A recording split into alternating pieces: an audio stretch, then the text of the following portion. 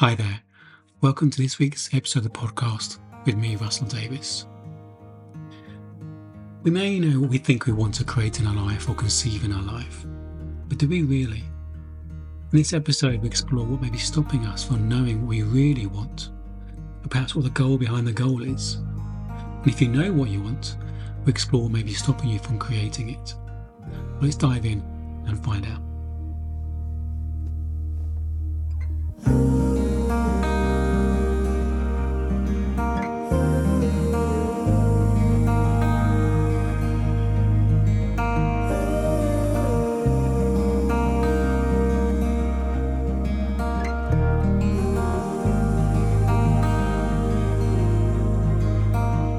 I think we're powerful creators, and we're creating all the time, whether we know it or not, whether we're creating what we want or not.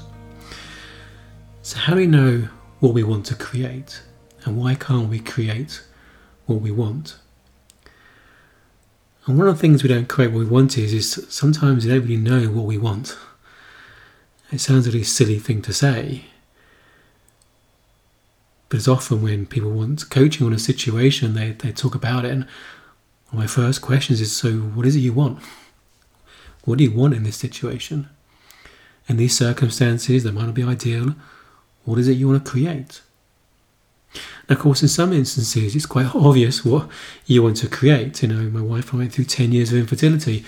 I still support couples on that journey, and it's clear what they want. They want a baby.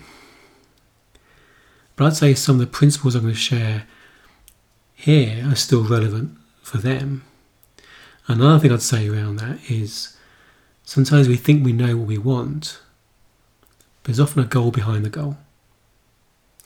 I was once on a retreat, a men's retreat, and one of the men had basically his marriage is broken down. His wife had met someone else, and what he thought he wanted was his wife back. And he did want his wife back. But what he really wanted, the goal behind the goal, was he actually wanted to be in his power. He didn't want to be so needy. He didn't want to think he can't live without her or without the relationship. He wanted to be back in his own power. And he knew from that space and that power he'd be okay whatever happens.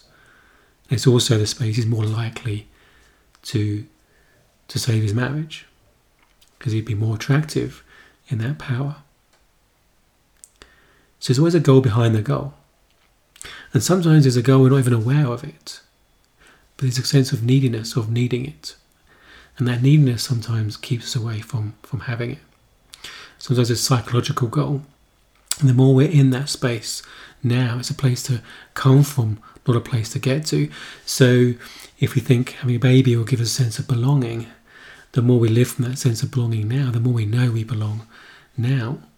We're not coming from a place of neediness. There's less fear and pressure on that whole process. So what are some of the things that stop us identifying what we want or creating what we want? One of the things is people think their needs are not important. And we're always brought up to not be selfish, focus on other people. And it's true. So no, I believe we're designed to be in community, to be aware of other people. But it's a place, I think, this world and our heart and our soul is a place of love for ourselves and love for other people. And sometimes we're brought up to focus on other people's needs at a cost of our own. Sometimes we get brought up to think it's selfish to think of our own needs. I don't think it is. I think there's a difference between healthy selfish and unhealthy selfish. If we have our own needs met, we have more to give to others. If we're giving to others and serving others to feel okay in ourselves, and then we burn out, we become drained, it becomes resentful. So sometimes we think our needs are not important, but it's not true. Our needs are just as important as everyone else on this planet. Everyone is equal. Everyone is equal. We're all just as important, just as valid. So sometimes we think our needs are not important, so we don't give ourselves time and consideration of our own needs. We don't allow ourselves to explore our own needs, our desires, our wants, our hopes, our dreams. We just shut them down. I brought up in an environment where I thought my mum's needs were the most important. Didn't want to upset her, didn't want the boats, want to keep her happy. If she's happy, the whole house is a happier place. So my hopes, dreams and desires in that moment went out the window. Is I'm okay if she's okay. That becomes very outside in, and we lose a connection to our heart and our soul and what we really want. Sometimes we think, if we get what we want in our lives, someone else won't. It's almost, we think, there's a finite number of amount of resources in the world. I mean, there is when it comes to obviously physical resources, like minerals, oil, things like that. But there's not a finite amount of energy, of love, of creativity. Money is infinite. They're printing money all the time. It's a number on a screen. It's energy. But sometimes we think if we ask for what we want or get what we want, someone else will lose out. Unconsciously we think that will happen. But the truth is, the more we're in our power, the more we have to feed ourselves, our heart and our soul, the more we allow ourselves to be ourselves, express ourselves, to play big, the more energy we take up. That gives other people permission to take up more energy. If we take up more energy, we're not taking energy from other people. It's the opposite. The more we're in our own energy and be in our energy to express ourselves freely, the more we give other people permission to be in their energy. Another reason why people don't get what they want or create what they want is they fear rejection. They fear rejection. They don't ask because they're too scared to be rejected. So they stay quiet. Another reason is sometimes there can be a sense of pride of asking for help. We don't want to ask for help because we think we should be able to do it on our own. We think we should be self-sufficient. We're able to do it on our own, and we shouldn't have to ask for help. But I think we're designed to live in community. We want to help others whether we can. It's a human nature to want to help others wherever we can. So even if you're trying to have a baby, we think, well, I know what I want. But actually you might find these kind of factors playing out in other areas of your life. Because these factors, whether it's not thinking your needs are important, I think it's not okay to ask because someone else won't get what they want, or fearing rejection, or think you shouldn't have to ask for help in life. All those kind of factors point to maybe a lack of self-worth or self-confidence. And that self-worth, lack of self-worth and self-confidence, it's a form of fear. Fear puts tension into our system. We can't create from a place of fear and tension. Imagine an artist can't really paint a picture from a place of fear and tension. Creativity is a place of flow, ease, a place of okayness, a place of curiosity, a place of possibility, a place of wonder, not a place of fear. And that fear is contagious, in fact, because if you're unconsciously got this vibration of fear or doubt, see, lack of self-worth, lack of self-confidence. Another way of describing that maybe is lack of trust in ourselves. Lack of trust in ourselves that we are okay, that we're going to be okay whatever happens. We can trust our instincts. We can trust our passions, our dreams, our desires. We have a lack of trust in ourselves. Other people have a lack of trust in us. The more we trust in ourselves, others will trust us. I've had clients who really notice that. The more they trust in themselves at work, they realise people trust them. They don't have to explain things so much. They can just say what they think in a short, distinct way, and people just accept it. They trust them. Where previously, with a lack of self-trust, they thought they had to persuade people. And the more detail they gave, the more questions were asked, the more they trust in themselves, the more gravitas and confidence they speak from. I've had clients who wanted to spend some money on themselves, or what about their partner might think. But the more they trusted themselves, they knew it was the right thing for them. It wasn't being selfish, it was feeding their soul, and the partner went along with it, agreed.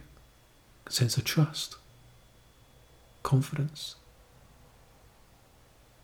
So sometimes what is behind us not creating what we want or not knowing what we want is this lack of self-worth, self-confidence.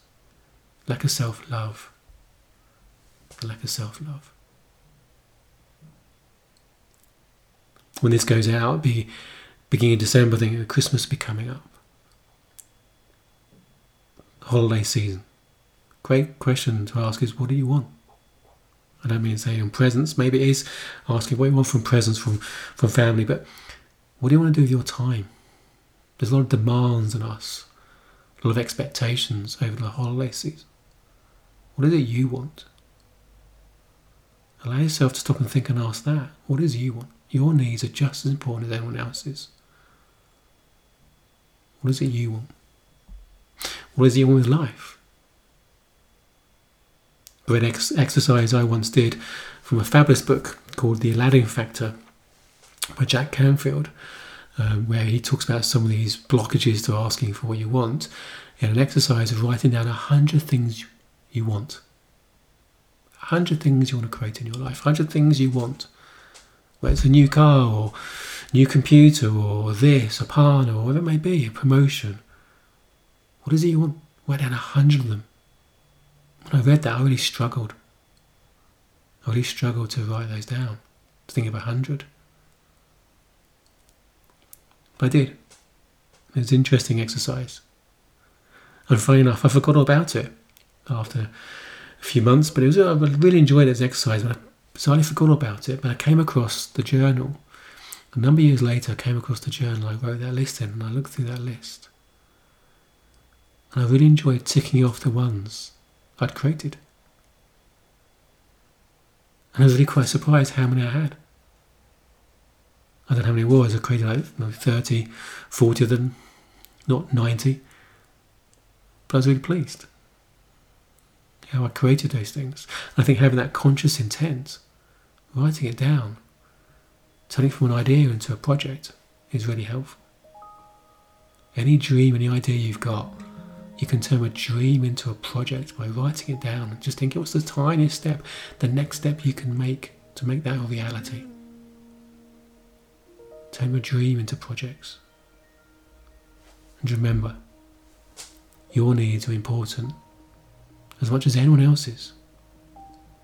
It's okay to ask. It's okay to ask. You're not taking away from someone else. You have to fear rejection. Fear is a misuse of imagination. If someone says no, that's okay. It's not personal. It's not personal. And there's no shame in asking for help. We're designed to live in community. So have fun exploring what do you want. Maybe do the exercise, write down 100 things you want. You may be surprised what comes from that. Loving you.